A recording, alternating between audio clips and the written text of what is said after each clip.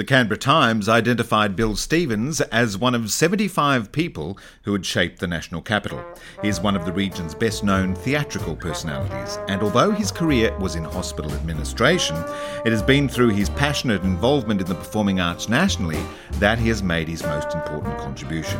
He has carved a lengthy career as a theatre director with theatre companies in Griffith and Canberra, and for 15 years he was cabaret producer and artistic director at the Queanbeyan School of Arts Cafe. The School of Arts Cafe became the longest established and best-known cabaret venues in Australia. Commencing in 1985, Bill has been an interviewer for the National Library of Australia's Oral History program, specialising in the performing arts and preserving vital conversations with artists across all disciplines and roles. Bill has spoken to everyone, and now it's my delight to speak with Bill and learn more about the passion and energy that has sustained him over several decades in a passionate pursuit of the performing arts and its practitioners. So you had a good day? Had an excellent day, really, with this in my mind, that I'll be just trying to get my mind focused on what you might ask me about. Oh, look, just think of it as a friendly conversation amongst mates. Righto, we shall do that. And that's easy with you. How's the weather down in Canberra? Because it's notoriously cold. No, it's not cold, but it is overcast and dreary. We had it up to about 16.5 at 12 o'clock. So that's not too bad. Oh, that's not too We bad. had a little burst of sunshine middle of the morning. We went out to coffee. Oh, excellent, excellent. Nice way to spend the day. It is. Now, Bill Stevens, you're a practitioner, a commentator, a historian, and a passionate arts consumer. Marry that with your tremendous energy, and I guess it's fair to say that you love your work. I rather do. Yeah, I've been very fortunate to find a passion that I can involve myself with. And it keeps you very busy when you're wearing all of those various hats. Well, they all sort of dovetail, Peter, so I'm probably not as busy as I appear to be on paper. Now, can I ask a gentleman his age? Because you've been doing this for quite a number of decades, haven't you? I have indeed. I was born on the 1st of January 1936, and you can do the maths. Very good, yes. I think that's fair enough. Where did you grow up, Bill? Are you a local Canberrian? No. I was born in Narrandera, and I lived there until I was about 10. And then we moved across to Griffith in New South Wales, and I was educated in Griffith, and we lived there right up until 1971 when we moved to Queanbeyan. I've never lived in Canberra, but we chose to live in Queanbeyan because it was very close to Canberra, but we liked the country atmosphere, having come from country. So does Queanbeyan have that a very rural sensibility? Not particularly now, no. It's an old town, and its history goes back into the early 1918s, and it has a lot of history, and it was a history that attracted us, and we knew it was very close, within 15 minutes of the centre of Canberra, close to the theatres, the art galleries, everything that we wanted in our lives when we came across. Did you grow up in an artistic family? As a boy, what was your exposure to the arts? None, actually. In Narrandera, I've got recollections in my mind of being taken to Worth Circus back in the days when it was it seemed to be a really big circus to me. So I was probably about 6 when I was taken there. And I can even remember some of the acts then. And I can remember going to a tent theatre, and I believe I saw Nellie Small perform. She was a black lady who was doing a male impersonator act. And from what I've been able to find out in later years, that could have been Nellie Small. In fact, I believe it was. And I believe the tent theatre was probably Sawley's. Years later in Griffith, Sawley's used to come each year at showtime, and they would set up their tent in Griffith, not far from where we were living, and they would have 3 changes of the program and a panto during the week. And I would go to each change of program and the panto, which is where I met Jenny Howard. She was a famous principal boy, wasn't she? She was indeed, and still was doing panto and principal boy when I came across her in Griffith. But as a young man, probably 15 or 16, I used to go to my aunt's place in Earlwood in Sydney, and she would let me go out by myself each day, and I'd spend the day in the city, and I would spend it going from film to film, and then I would go to the 5:30 session at the Phillip Street Theatre, and then on to the Tivoli at 8 o'clock. And that's how I'd spend 2 weeks of my life. I don't know where this came from, but I would go without food so that I had enough money to buy theatre tickets and a program. I love those programs, which I've kept. I've still got all my programs. But I sort of developed this passion for going to the theatre, and then living in a country town that there weren't theatres there. So again, when I had a job and I could afford it and bought a car and met Pat, who became my wife, we would drive to Melbourne and see shows down there. My Fair Lady, of course. Paint Your Wagon? Paint Your Wagon, indeed. Yeah, around that time, yeah. Yeah. Fiddler on the Roof. All those original productions, Man of La Mancha. And, of course, Funny Girl. No, I didn't see Funny Girl. Oh. Somehow I missed out on that, and I missed out on South Pacific. But I did see Pajama Game with Tony Lamond and T. Taylor. And a lot of those shows I was lucky enough. And then we would drive to Sydney, spend every Easter in Sydney. We'd drive all night. When I knocked off work on Friday, we'd drive all night, and we'd go to theatre all day Saturday and Sunday, whatever was on Sunday, drive home on Monday. And I just soak up theatre. And magazines, I found theatre magazines like Films and Filmings and Plays and Players, and I would ferociously read the crits of the shows. Those magazines were fantastic, weren't they? I mean, now people have access to all of that information about what's happening on international stages by just going online. But the magic of those magazines was subscribing and then waiting monthly for them to arrive and then just devouring them.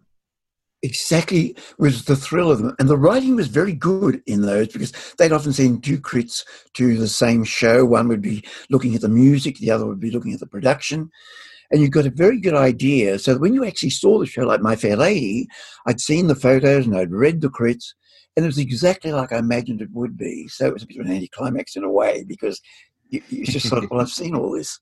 But also I've got a passionate interest in dance, and the reviews of the ballets, the Royal Ballet and the various companies that were working, Ballet Rambert and those companies, when I actually got to see their ballets, I was surprised at how they were exactly as I imagined they would be. Even the movement was described so well by those crits. And I developed a passion then for reading criticisms. So this sort of just fed into information. For me, it was just my hobby and my interest. I had no ambitions to go into theatre. It wasn't something a country boy could consider in those days. We didn't have NIDA, and we didn't have, I don't know how you would get into theatre. I would just go to the theatre, go to the Tivoli, go to the Theatre Royal, all those wonderful theatres. My father worked on the railway. He started off as a fettler, as long as I can remember, and then he got a job as a guard on the railway in Griffith. That was why we moved to Griffith. And for the first few years we lived in Griffith, we lived in tents in the railway yards. In those days, wow, the railway would provide their workers with tents for their families. And being an industrious person, my father built us this wonderful series of tents which had 3 bedrooms and what they call a family room now, with a big open fire and everything. So we lived in the railway yards, and the height of each year would be when Bullen's circus train arrived. Bullen's circus would travel by rail, and this train would pull in at the weekend, and they had about 14 elephants. It was a huge circus, lots of animals. They took a whole zoo with them, and you would hear the lions growling early in the morning, and we'd jump out of bed, and right in front of us was the train with all the thing. Then the circus would be in the railway yards further up, and before we went to school, we could watch them set this big circus up. Could hardly wait to get out of school, and we could come down and we'd watch them doing all preparation for the circus. One year, I plucked up courage and got a job there as a soft drink seller. I lasted one night because all I wanted to do was watch the circus, and I didn't sell very many drinks, but it didn't matter. I'd see the circus, and so that business of performance always sort of fascinating.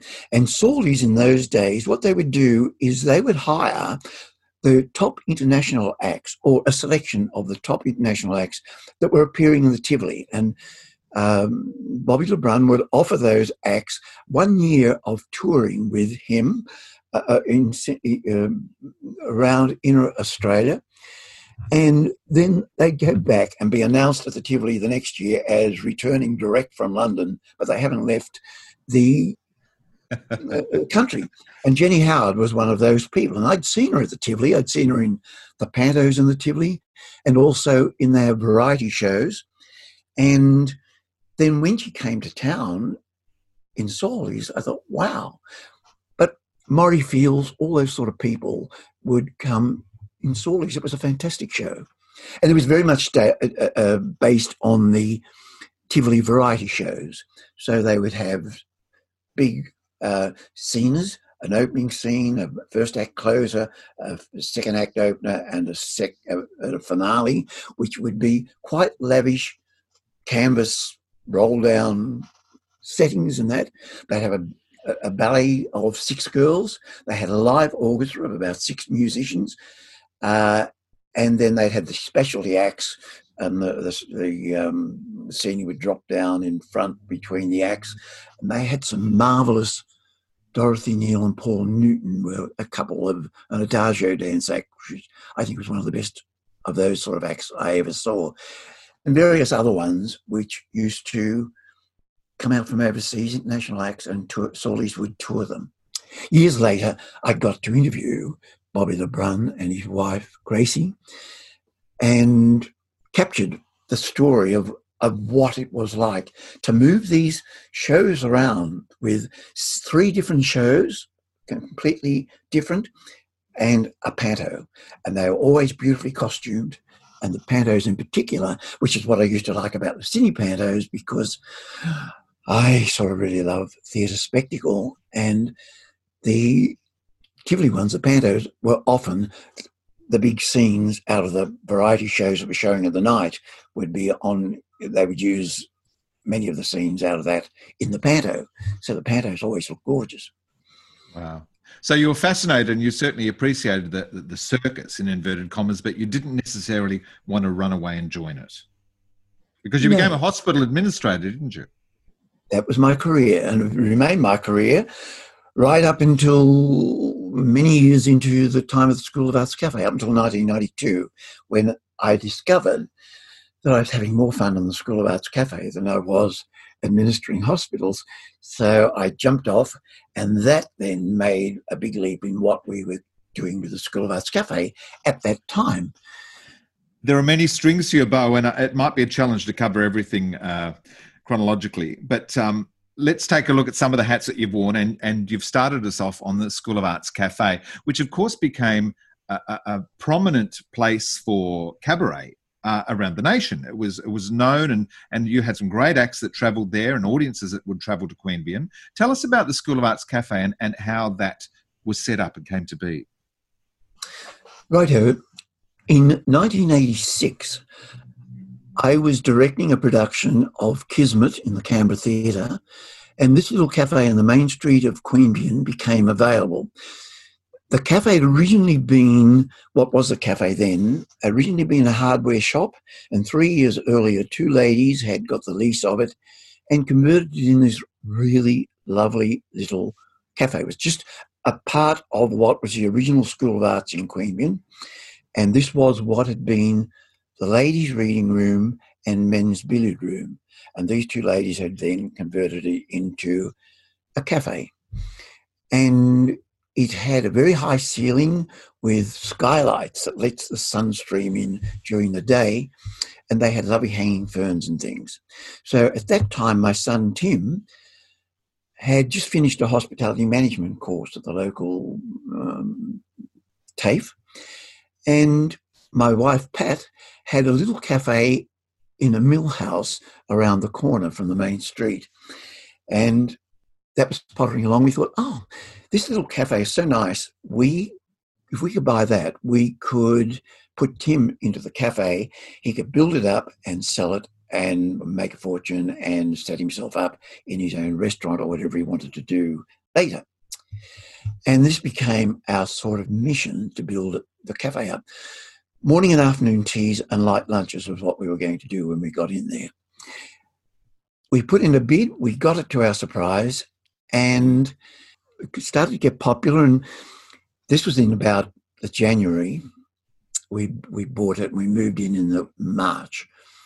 Very soon, because I was working on this production of Kismet, someone suggested, why don't you open on Sunday nights? Thursday night trading. And we thought, oh, yes, because in the production of Kismet I was doing, there was a marvellous little tenor, a Korean tenor who was studying at the School of Music in Canberra, and he got a scholarship to the Curtis Institute in Philadelphia and was trying to earn some money to get himself across there. And another young woman who was studying at the School of Music was Annabella Redman, who went on to have a career in opera in Europe. But those days, they were just students. And I said to Sankey, Kim was his name, would you like, somehow he mentioned that he worked as a kitchen hand. I said, oh, I can offer you some work as a kitchen hand in the cafe. And then someone suggested this opening. It might have even been me, because we discovered the cafe had a really nice acoustic. And we thought, why can't we put on a show here? And Sankey could sing. And then people, inspired by that movie, Deep in My Heart. I don't know whether you've ever seen that, but it's a movie about the life story of a composer of operetta. But he had this lovely cafe, or his friend had it, where every night, everyone after the show would all go back to this cafe and they would all sing. It's a lovely movie, if you ever get the chance. But inspired by that, I thought this would be good, and people can come here after the theatre and we'll have someone singing. Within about 2 months, we were opening Thursday, Fridays and Saturday nights. In Griffith, I was a founder member of the Griffith Amateur Musical Review Company. So for 13 years there, I had produced a series of reviews based on the Tivoli basis in the local Memorial Hall. Part of the reason for moving to Canberra was that in that 13 years, I got so involved in producing shows, sometimes for a year, or sharing them with other directors, and it had taken over our lives, so that when we were married, and I'd met Pat sort of through the review company, she was a dancer, she would be in the ballets, and our children, as they were born, would be carried down in little carry bags and stuffed under the tables in the Memorial Hall while we did rehearsals and did the shows. And when we built our house, we built a lounge room big enough that I could rehearse there, and it had taken over our life. And then one day we were sitting across the table thinking, well, look, we've met, we've married, we have our 2 beautiful children, and the only thing left for us is to die here if we sit around long enough. Oh, and then we thought we'd better make a move before the kids get too old to move and they get their friends and all that. They won't want to move. So we thought Canberra's the place. They're building the National Gallery there. It's got a big theatre, the Canberra Theatre, had only been opened in 1965. And I'll give up theatre and we'll just go and see shows and I'll work on my career and we'll do all this. Come over, that was the plan, got a job as the paymaster at the local hospital. We built a house here in Queanbeyan, and Repertory, the Canberra Repertory Society, advertised for a bar manager. And I said to Pat, this would be good. We can just stay on the periphery of things. We can go in and do the bar a couple of nights a week whenever that was running and watch all the shows, because they were doing really good shows. Ross McGregor was the resident artistic director there at that time. Who was the husband of Angela Punch, wasn't he? Isn't he? And Still, yes. McGregor was Ross's wife. But his wife before Angela was Norma, who became Norma McGregor, who had been a pianist for me back at the review company in Griffith. And she was a wonderful young pianist. And she started with me at age 16 and would be able to play, because she could play by ear, all the shows we were doing. Anyway, she married Ross. So I was a bit down on Ross, actually, because he'd taken my pianist. And he moved across here.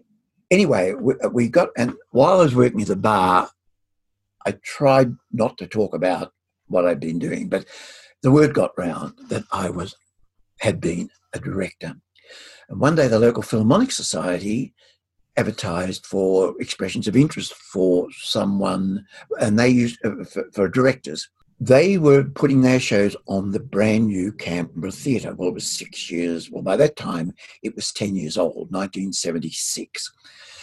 And I said to Pat, look, just one show with flies that go up and everything is in the Canberra Theatre. It was this, just one show. So I put in an application and the fellow said, yeah, you can do a show. What would you like to do? And I said, oh, I'd like to do Mame. They said, fine.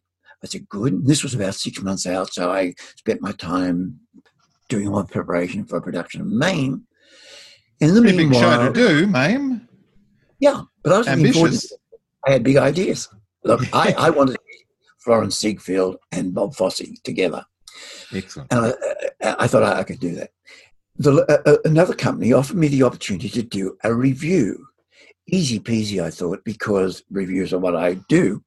So I took that on, and then Philo came back and he said, oh, Bill, we decided we can't do Mame. It's going to be too expensive, which gave me a bit of a surprise because no one had asked me for a budget. Yes, at that stage. I thought that would come later. So we hadn't talked budget, but all of a sudden it was too expensive. They said, so what else would you like to do? So I thought, well, I've done a production of Annie Get Your Gun, so I know that show back to front. So let's do Annie Get Your Gun, because I know, and I also knew I could put my hand on costumes and things like that, because I was tied up now with a review.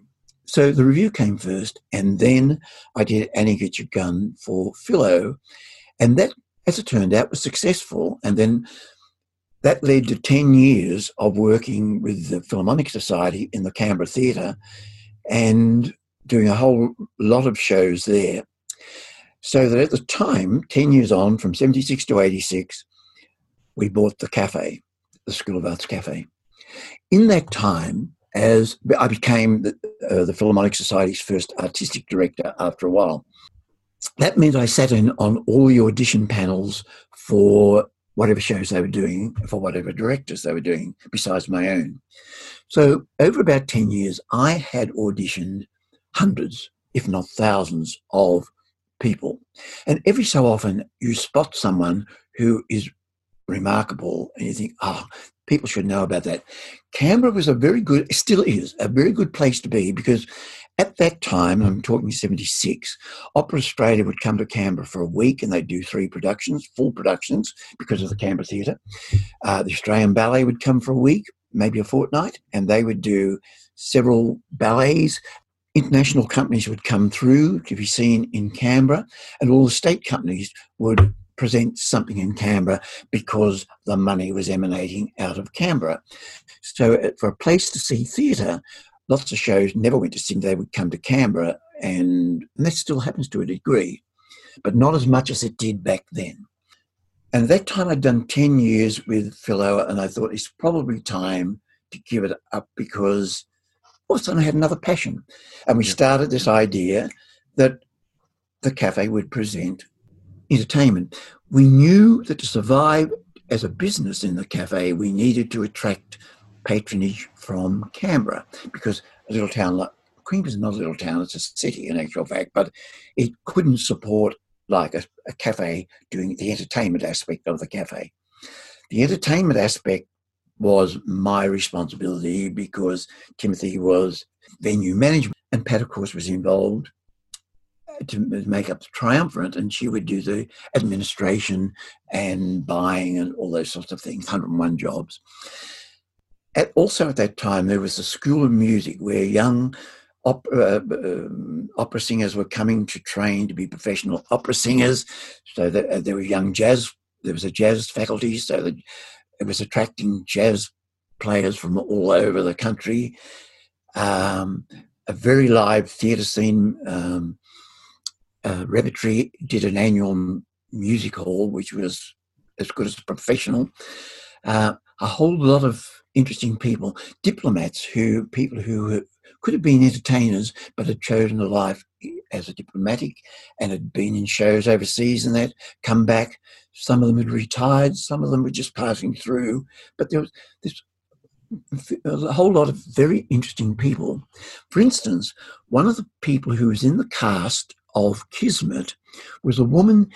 At that stage, I later learned, she was in her 50s, about mid-50s, and she auditioned for Kismet, but there wasn't really a role for her, but she had this obviously remarkable modern jazz voice, and I offered her a role as a handmaiden in Kismet.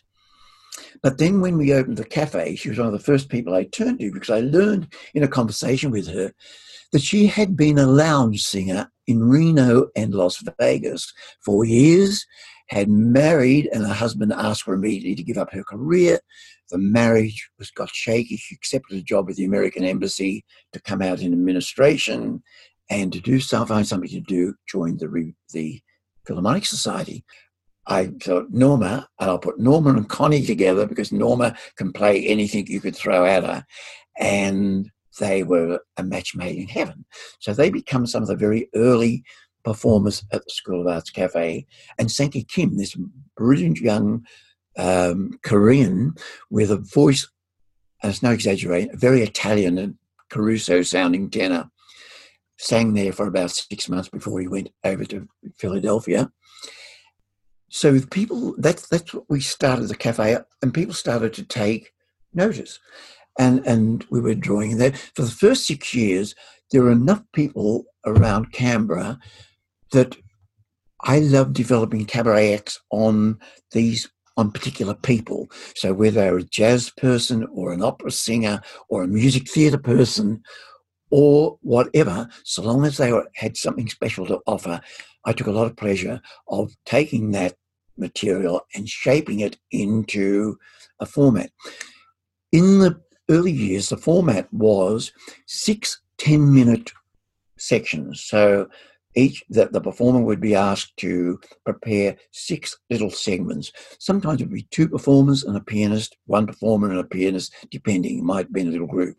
And they had to talk about their song, and they had to change costume every 10 minutes. So I thought most of them will not have had the experience to keep the audience engaged for that. They could for 10 minutes. I'd work with them selecting repertoire, rehearse them during the days or the nights that we were working. Monday and Tuesday were rehearsal nights. They'd come out after work, we'd rehearse. And these were people with talent and facility. They were trainings with ideas in music theatre that if they were young, they wanted to be going to music theatre. To the point that in 1992, so we've been running 6 years, we had developed shows that I thought were good enough to show in Sydney. I learned that Tilbury, as it turned out, also, the Tilbury Hotel in Sydney had started in the same year, in 1986. I didn't learn this till much later, but it just happened that they started at the same time as the School of Arts Cafe. But I worked sort of alone, developing our own style and everything. And we called it Cabaret because also in Canberra at that time, there was a really good restaurant that was doing theatre restaurant, which was a different sort of genre. And I didn't want to compete with what they were doing. And theatre restaurant, as of the style they were doing, wasn't something that I had a particular interest in. So I was looking for a different style. And so I thought cabaret's a thing. That's variety. But I really like the idea of the artist talking about what they do, because I thought an opera singer, if I advertise an opera singer, no one wants to, that people who would say wouldn't go to classical music in a fit would not come. But if I called it cabaret, and I'd seen cabaret acts, of course, and I knew what they were all about. So it was based on that cabaret idea. Eventually it moved from 6 little acts to 3 longer acts. And then we've eventually got, from 1992 on, down to a 2-act show. From day one, the first acts I presented and right through was always professional. I always paid my artists, even though they weren't professionals, a fee, because I wanted to be able to keep control of what they did at the cafe. Whereas if people are doing it as people would have performed for nothing. And I said, no, I don't want you. I will pay you a fee, and I want your performance to be professional level. That's what we're aiming from. So therefore, I could say to them, I want you to rehearse, and I'll rehearse you. And when we're ready, I'll present you for 2 weeks, always a 2-week season, because I wanted them reviewed. And so early in the first acts were always reviewed, found out who the reviewers were and cultivated the reviewers. Then we started moving into tourism. So I cultivated the tourist organisations, all that sort of stuff. Over the time, it started to build. And by the 6th year in, I thought, well, I'm enjoying this more than I'm enjoying my career, which was what was financing the cafe, I suppose, because it wasn't about making money. It was about putting on a show. And maybe we can make the cafe support us. Now, so I retired from that, and another idea had come to my mind, because back in 1985, I was offered the opportunity to interview for the National Library. And this brought, one of my earlier interviews was with June Bronhill. And I recorded about 10 hours of interview with June Bronhill, who at that stage was still very much in her career. So 1992, Tilbury came up with the idea of the Legends series, which was based on and you'll probably know of it, the first ones, they would put a music theatre person, an opera person, and a jazz person. I think the first ones might have been June Bronhill, Jill Perryman, and I think Kerry Bedell. Yes. And they were asked to prepare a cabaret based on their life. So songs that had been influential in their career and songs that had influenced them, and tell the story of how they got to become who they were. I really love that idea of and that's the word with cabaret, that you find something out about the person. Then about the 2nd year, I found out where the Tilbury was and went to see one of these shows. Loved it. So I approached June Bronhill because I had a little rapport with her. She knew who I was. Would she come to the School of Arts Cafe in Queanbeyan and present her autobiographical cabaret there? I had an addendum I said to her, and if you do, I would like you to use an accompanist from Canberra, because the whole point of the cafe at that point was to foster young artists who might go on to have a career, or older artists who were looking for an outlet to do work. And she said, well, look, I want to audition him. And that was Peter J. Casey. Oh. And Peter probably wasn't the best fit for June, because he was a pianist who played majorly by ear. Another one, I love those pianists who could just play what you asked them to play, move up and down the scale. A gift, isn't it? Yeah. And there were a few of them at that time in Canberra. And so accompanists were very important to me. So I often, if you had the right accompanist, I would take you sight unseen. So I took Peter down to June's apartment in Sydney, and she gave him a hell of a test, put stuff in front of him. Peter could play music too. And she put down several easier pieces just to feel him out. And then she put in front of him the song that was written for her for the musical. Robert and Elizabeth? Robert and Elizabeth. Is that June on the phone? Saying you got it wrong. Yes, Robert and Elizabeth. Edited that. Robert and Elizabeth. And it's a very short song, but it's a brilliant, and it's really hard. And she put it in front of Peter, and he went into it, and June went, and she looked behind me, and I was sitting over on a couch, and she just put a thumb up and said, he's in, because he managed it really well. So June agreed to come to the cafe for a month in Queanbeyan, in this little 60 people space, and perform for a month. So she would move to Queanbeyan for a month. Yep. I would provide her with accommodation, and she stayed at the local one of the motels. How many shows a week? Wednesday to Saturday, and 2 matinees. Matinee on Wednesday and matinee on Saturday. I thought I wouldn't be able to cope with the people who wanted to come to see June Bronhill.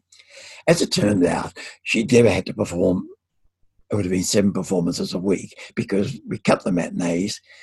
Only the matinees. We do it all the nights. And in the middle of it, she caught a dose of the flu, and she also lost her hearing aids, which she'd felt that the motel dog, which was a big hound dog, had eaten her hearing aid. And so for a lot of it, couldn't hear.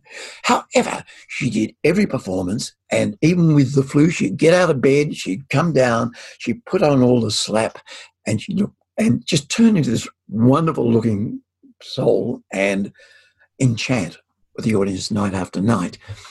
And we did well with her, but what that opened up for me was the possibility. I then approached Nancy Hayes and Tony Lamond and Kerry Bedell and Jill Perryman, but Jill was living in Perth at that time. She said, I can't come now, but I will come, I promise you. If ever I get a job in Sydney, I will let you know, and I will come. True to her word, a couple of years later, get a ring. Jill Perryman here, darling. I'm coming to the Tilbury for a season. Would you like me to come to your cafe? And I said, Jill, I would love that. And so once it started, and then as show people talk, and I sort of geared on that a bit, people began to talk about what? That it was a place that if they were invited, go. And I always with them, I would go to Sydney and chat about what I could offer, because I didn't want the artist to arrive and discover that they were going to be unhappy, because I wanted to make magic every night. And it sort of worked very well. I remember talking with Geraldine Turner, and I said, what do you need? She said, just 2 things. I want a good mic, I want a piano, and I want a spotlight, 3 things. And I said, yeah, I can give you all those. And she said, right, I'll come. And true to her word, she never asked for anything more. Every night. And Geraldine did several seasons. Most of the people there came back for more than 1 season. They did several seasons. And every night they would just, perform, do what they do. Jenny Little bought a Marlena show, didn't she? Even before that, she bought Hello, Darling, which was her first show that she did at the Tilbury, which was a variety, covering her career. And almost a trailer load of costumes arrived with Jeannie. And then Barry had said during that season, we're looking at doing a Marlena show, because one of the segments in Hello, Darling was a Marlena Dietrich segment. They thought we could develop a whole show on that. Jeannie, I said, well, look, why don't you come to the cafe, do it for 2 weeks, and then the Tilbury had taken it on. They said they would do the show. Run it in, so that when you take it to Sydney and open at the Tilbury, this is like the out-of-town tryout. And that show, from the opening night to the final night in a 2-week season, changed dramatically, because Jeannie had been over ambitious, and she'd made all these costumes, and often they were full changes, full strip changes. And she had for her accompanist Peter J. Casey, and she bought, and Peter was to fill in, do a number in between these changes. So Jeannie would come out and do whatever segment in the history of Marlene Dietrich. Then Jeannie would go off stage, was the plan. But these changes were too many and too ambitious, so it took a long time, so Peter had to pad. That was the first night. Also, Jeannie come on being very artistic, and people just didn't know what to make of it because she'd already done a season as Jeannie, and they came to see lovely Jeannie Little. And this wonderful looking Marlene character. The very next night, we would sit round after every meal. For the whole time we were at the cafe, we would sit down with the artists at the end of the night and have a slap-up meal. Because a lot of the artists don't like to eat before the show because they don't want to get food stuck in their throat.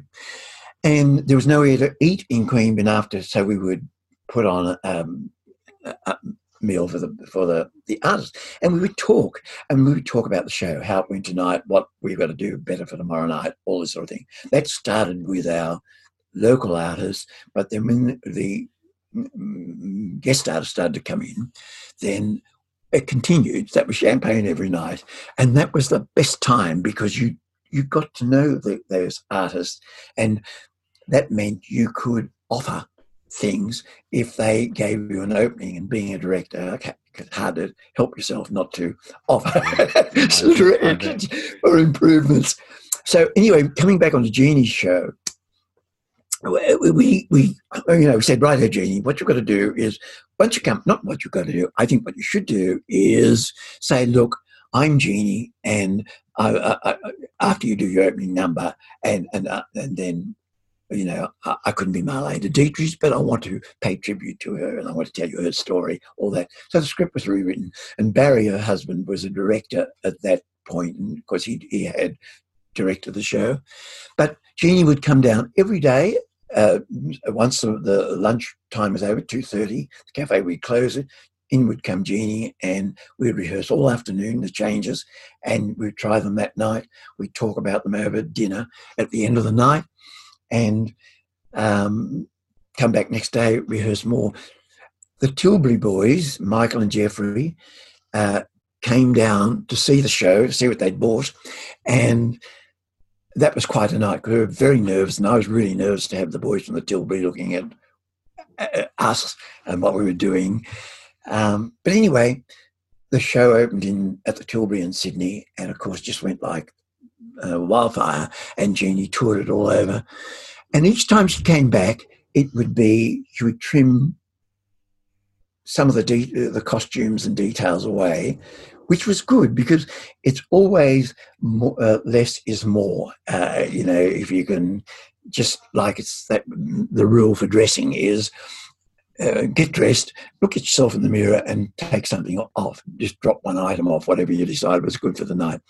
And that sort of is a good rule. Well, there's also another act that did that was Jennifer Leslie. Jennifer Leslie had developed, it's not a name that just sort of jumps out at you, but she was a very well-known actor in Sydney at the time. She developed a show on Edith Piaf, which she did at the Zenith Theatre, I think it was, in one of the suburban theatres. And it was a beaut show, but it required a big set and all that sort of thing. I invited her to bring it because I loved the story of Piaf, and I said, would you bring that to the School Arts Cafe? Well, she did many, many times. It would pack the place every season that Jennifer bought the Piaf show. It would come. And each time she bought it, she stripped more of the presentation away so that the show more and more focused on Jennifer as Piaf. And each time she took something away, it seemed to get better and better because we were getting the person more than the periphery thing.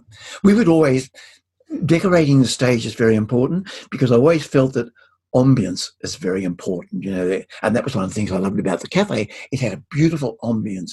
And one of the things that struck me when I discovered where the Tilbury was, there was nothing when I went there, apart from the stage sitting there, that said that they did shows or who had been there. I'd expected to go and have round the walls all these famous people who had appeared at the Tilbury.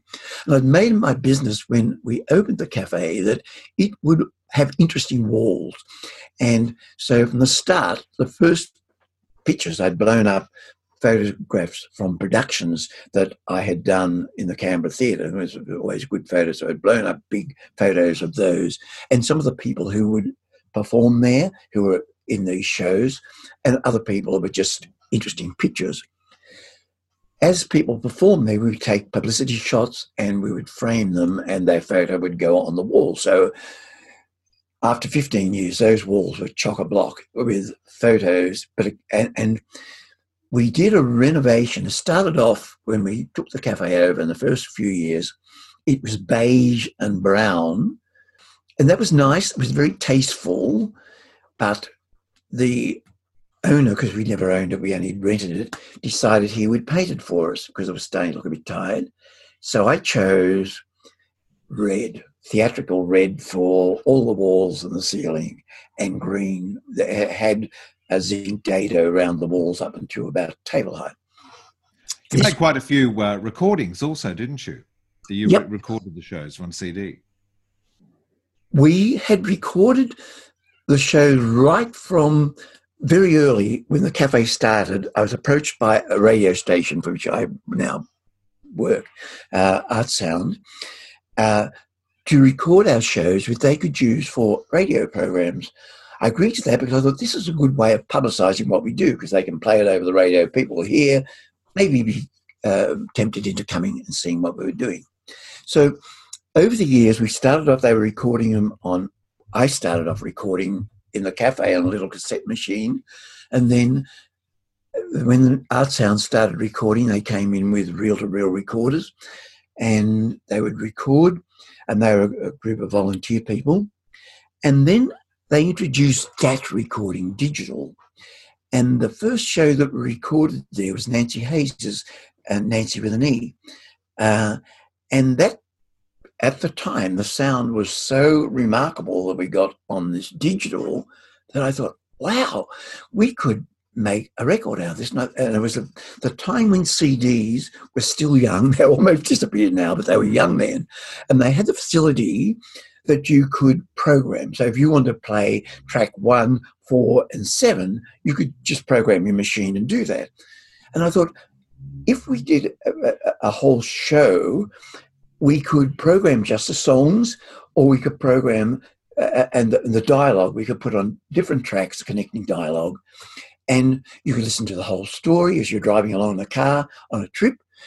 Or you could just, if you just want to play them songs, you could just program and it'll just play the songs. I thought that would be terrific. CD lets you do that. Because prior to that, most of the recordings were cassettes. So you just, whatever was on the cassette ran through. You couldn't interrupt it or whatever. We edited Nance's show, and I took that little CD down to Sydney, and I went through the phone book, got the list of all the recording companies I could find, and went round to all, starting out with all the big ones, EMA, or EMI, all those sort of ones. All of them said, oh yeah, not what we do, not very interesting. And about the last one I went to was Larrikin Records, and Warren Fay was the head of Larrikin Records. And Warren said right away, leave it with me. I think it's a good idea. And then he rang me a few days later and said, Bill, I want to progress this idea. Now, it was always going to be aimed at collectors, because I thought I buy cabaret records. My main purpose is to get repertoire, find good songs, all that sort of thing. So if I buy cabaret records of English people and American people, why wouldn't English people and cabaret people buy records of Australian performers if they were well known? That was my reasoning, and that's the pitch I made to Warren. We said, well, we'll make it as a collector's series. And he said, I'll do, because the problem was it's easy to make the recording. You've got to get it distributed. And he said, I can distribute this overseas at Footlight and the London variation of that. Dress Circle, wasn't it? Yeah, Dress those Circle, two. yeah. In London and New York, they will take some. So I thought, yeah, this will get us an international reputation. Also, once you get your record into someone's collection, people remember those artists. And I was sort of inspired way back on this getting your record into the collection thing, and cabaret with the audience, a live recording rather than a studio recording. Because one of my favourite records when we were kids was Horrie Dargie's. There was a vinyl of Horrie Dargie and his sextet, quartet, whatever, the Horrie Dargie band, live at the Sydney Town Hall. And that recording was just a live recording of a concert, and it had lots of funny material in it and all that sort of thing. And I loved the audience response and the jokes and all those sort of things that I liked that live recording. So I was keen that we keep in that live aspect of it. And at that time, I wasn't aware of any recordings of Australian artists that you could get that were recorded live. I'm sure there were others, but I wasn't aware of them. Anyway, we set up doing this series. We recorded 8. And then as these things happen, Larrikin was taken over by Festival, I think. And they said, this is too small a market for what we're doing. Thank you. So what I then did was made them an offer. And I thought, I don't want these records turning up in op shops and things. I want to have the left over ones. I will buy them. And so I made them an offer and bought all the unsold copies that they had. Quite a few of them reside under our bed right at present, but I've got them, and that's better than having them around. But brilliant. And also, thank goodness you did, because it's a wonderful collection, and great to hear a lot of those artists who don't have a broad repertoire of recordings. Well, this was the thing with Nance. So at that stage, we're talking now 20, nearly 30 years ago, there was the only recordings I could find of Nance Hayes was the soundtrack recording of 42nd Street and Chicago, probably. In Chicago, and there may have been others where she had been, but it was pretty rare to hear Nancy Hayes's voice. And this little show, Nancy with an E, her first one, which had been written for her by Tony Sheldon, to me, it's always been a template for the ideal cabaret show. And Nancy had not done another show since that until she did Hayes at the Hayes last year, and that also written by Tony Sheldon. We've preserved this little show on CD for posterity, but what I loved about it was because Nancy, in that show, there are a couple of segments where she does a little thing on Chicago, another one on Guys and Dolls, where she actually dropped into the character that she'd done. It's just a lovely little compressed version. And I love those little segments and various other things that she'd done. So we were doing Leading Ladies, so I'd invite them to come to the cafe and we would record their show with the idea that it would become a CD during the course of the run, the 2 weeks, all of which was done. And I then had the idea that there were leading men that we really should be capturing too. People like Bruce Barry and Rod McLennan and Derek Metzger. These sort of people who were their stories about being a leading man and the shows they did. Because I like that idea that they would repeat part of how they performed a certain character in their shows. So I then started inviting these. But then Festival took over, and the only one of the men that we made was Dennis Olsen's. So the others were recorded, but they never got produced as CDs. And Tony Barber was one of those. However, all these recordings that we made during that time have just been put into the National Film Sound Archives. And so they'll be there with the idea that if people are making documentaries in years to come, not only the sound recordings, but videos of those shows that were videoed, because we then started videoing the shows. I've always had a strong idea of history. And It's been in my mind that the technology will keep improving as it did when we got to DATS, and that even if our videos weren't that perfect of the earlier shows, they would find ways of restoring those. And that's come to pass in actual fact, not that any of the cafe videos have been restored at this point. But in years to come, when people are writing stories about David Campbell's life or doing TV documentaries and things on them, these little where they started off at will be goldmine for them to find some of the earlier performances. Bill, it's been fantastic talking to you today about the School of Arts Cafe and that extraordinary period in Australian entertainment. I'm sure listeners are going to be very thrilled to hear memories. I'm sure they've visited, but also just to hear what it took to sort of build an organisation, a venue like that, and to celebrate it today. So thank you very much for joining us on Stages. Peter, it's been a real pleasure. Thank you for the opportunity. Bill is a fascinating fellow, and you must agree, a man of many talents who has contributed enormously to the arts in Australia over many years. A perfect example of why the arts are essential to a community to keep us engaged, informed, energised, and to access a virtual fountain of youth. My guest today, Bill Stevens. Thanks for making us a part of your podcast listening. A new episode of the Stages podcast is released every Thursday. I know that many of you have been recommending the podcast to colleagues and friends. I greatly appreciate that. Until next time, I'm Peter Ayres, and you've been listening to Stages, the podcast that converses with creatives. Keep warm, keep well. I'll catch you next time.